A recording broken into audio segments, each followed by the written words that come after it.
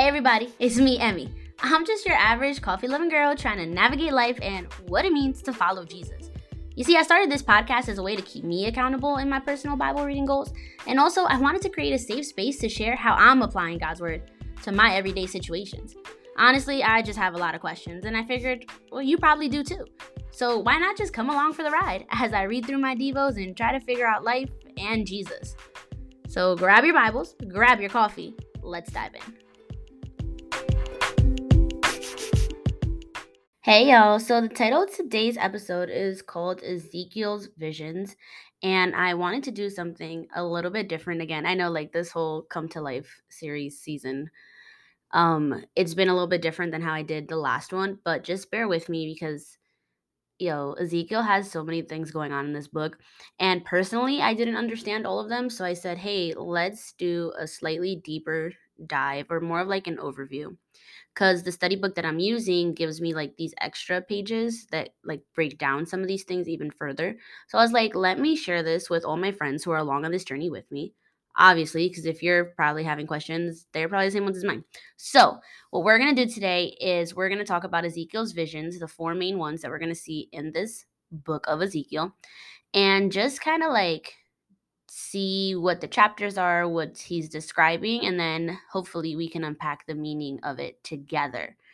I'm not going to read all of the verses from all the chapters of all the visions, but we will highlight what they're describing and like where it can be found in case you want to go back for further detail.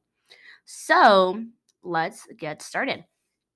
So Ezekiel's visions were pretty much central to his ministry as a prophet. God gave Ezekiel insight into the destruction that would come into the city of Jerusalem because of their rebellious hearts. Like they were all up in idolatry. So these visions not only did that, but like let them know about the impending destruction and doom that was about to head their way, but it was also going to foretell, or it foretold, the ultimate restoration of all of creation through God's redeeming grace. So what we're going to do is we're going to get a little overview of the different visions and their meanings. So first up is the Lord's glory, which we read together in Ezekiel chapter 1, verses 4 through 28. So a little recap.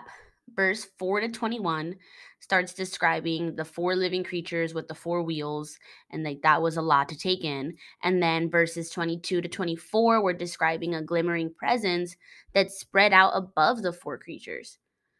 Well, you hop down to verse 25 to 28, and now we're seeing a human-like form on a throne surrounded by brilliant light. And the big question back then and today is still, what even does that mean? So let's unpack that together. Now, after some research through my study book, because they did all the research for me, thank you, people of the study book, the bright light and the chariot represented the presence of God, which had been in the temple in Jerusalem, but was now appearing to Ezekiel in Babylon. So cue the confusion. Ezekiel's like, what is happening? And the glory of the Lord spoke from the chariot, calling Ezekiel to prophesy.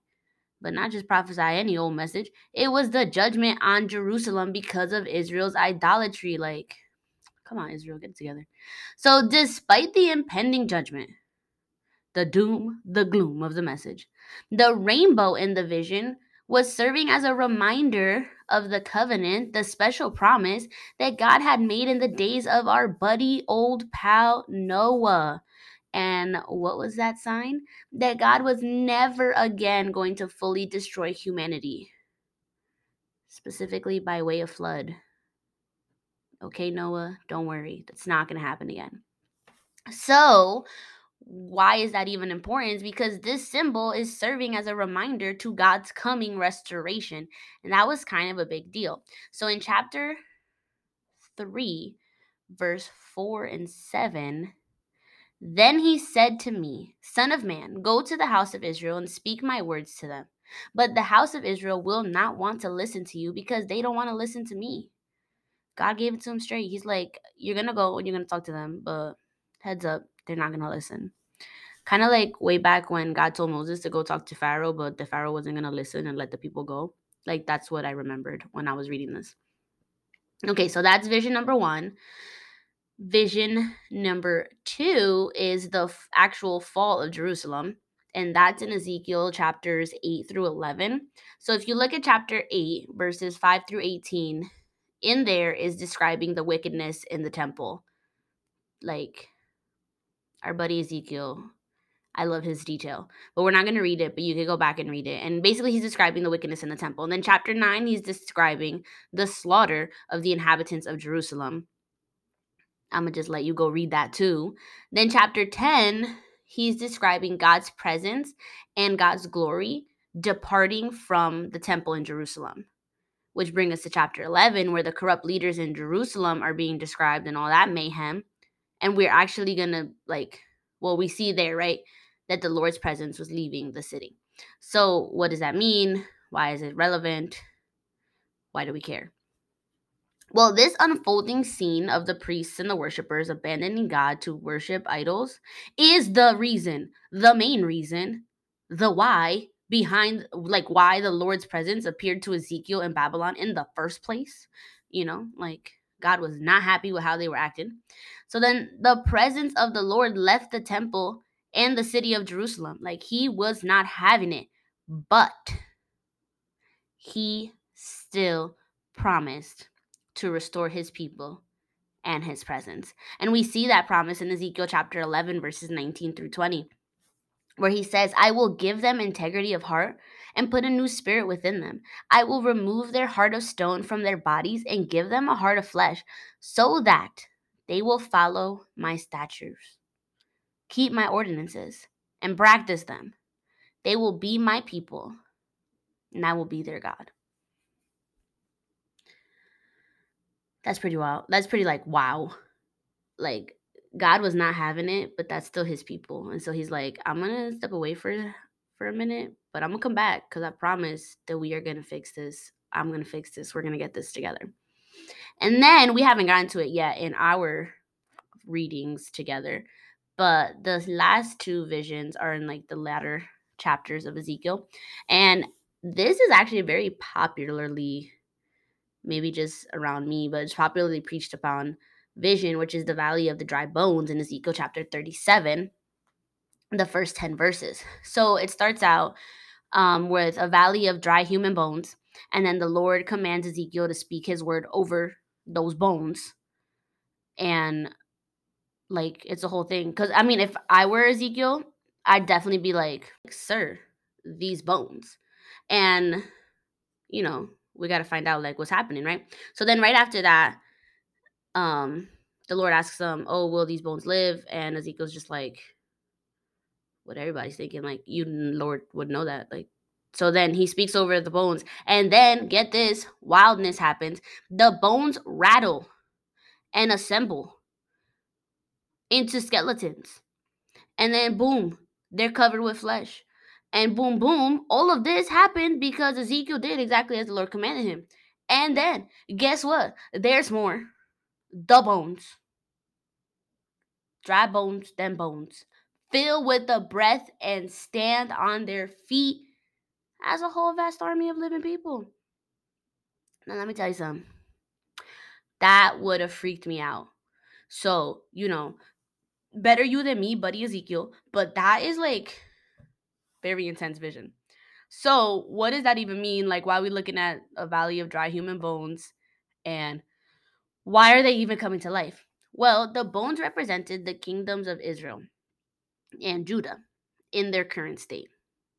Well, in their current state, we know that they're divided, they're dead, they're dry, they're ruined. They were not exactly following God, so let's throw in rebellious. But what did we see? Those bones came to life at the end of these 10 verses. So God was saying that he was going to bring back what was dead to life, which, circling back, is a reminder of his promise, because he done promised to unify and restore Israel.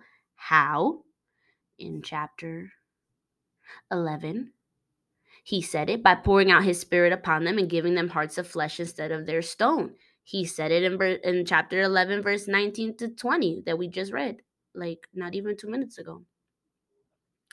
So Here we are in chapter 37, but we're circling back because God made a promise and now he's reminding them, like, hey, I'm still going to do this. So, and we see here in chapter 37, verses 11 and 14, that these bones are the whole house of Israel. I will put my spirit in you, and you will live, and I will settle you in your own land. Then you will know that I am the Lord. In case it wasn't clear in your rememberies, Ezekiel, he is letting you know right now again. And as wild as that would have been for me to experience, low key, I wanna get a time traveling machine and go back and just hang out with some of these Old Testament characters and be like, yo, you don't even know. Like, I already read it, but you don't even know what's about to happen. And then, like, experience it with them. I think that would be so super awesome. Okay, so we're going to now do a quick little overview of the last vision that we're going to talk about today. I don't know if I had mentioned in the beginning, but today's episode was going to be super short because we're just kind of like throwing in some extra infos your way. So now we're looking at the new temple and the new city. That's Ezekiel's chapter 40 through 48. So 8 whole chapters that describe this wonderful situation going on. So chapter 40 talks all about the outer and the inner courts of the new temple. Chapter 41 and 42 talk about the temple itself, including descriptions about its inner chambers. Chapter 43, all about the return of the Lord's glory. All of that. Chapter 44 to 46, new worship in the temple, complete with priests, offering, and an altar. Like, let me give you some details. And then chapter 47 to 48 is a new holy land with a river of life even running through it, secure and defined boundaries. Like, we got a whole new holy city up in these descriptions. But your girl has some questions. What does it mean? Well, after Israel's rebellion against God, the destruction of Jerusalem, and the departure of the Lord's presence, because we just went through that, the Lord promised that by his spirit he would bring back the dead back to life and restore the ruins of Jerusalem into a glorious new city. So there, boom. The presence of the Lord will return to dwell among his people in a city that will never fall.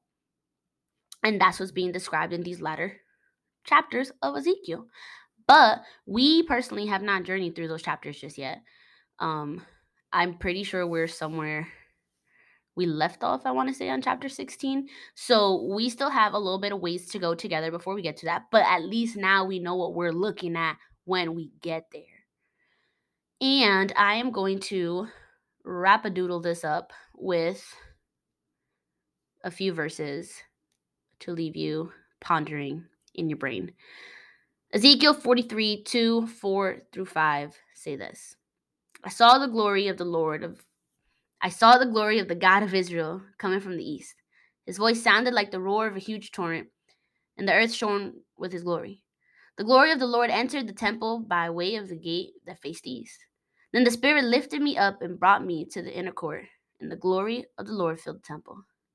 Ezekiel 48:35. The perimeter of the city will be 6 miles, and the name of the city from that day on will be The Lord is There.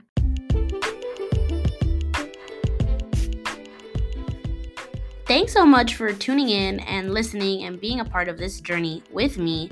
If you liked what you've been hearing, then share it with a friend or drop some ratings and reviews. I'd love to hear from you guys and what you're thinking, how you're feeling, and if this is something that you've been enjoying as much as I've been enjoying going through it with you. So thank you so much. I love you all, and I'll see you real soon. Bye.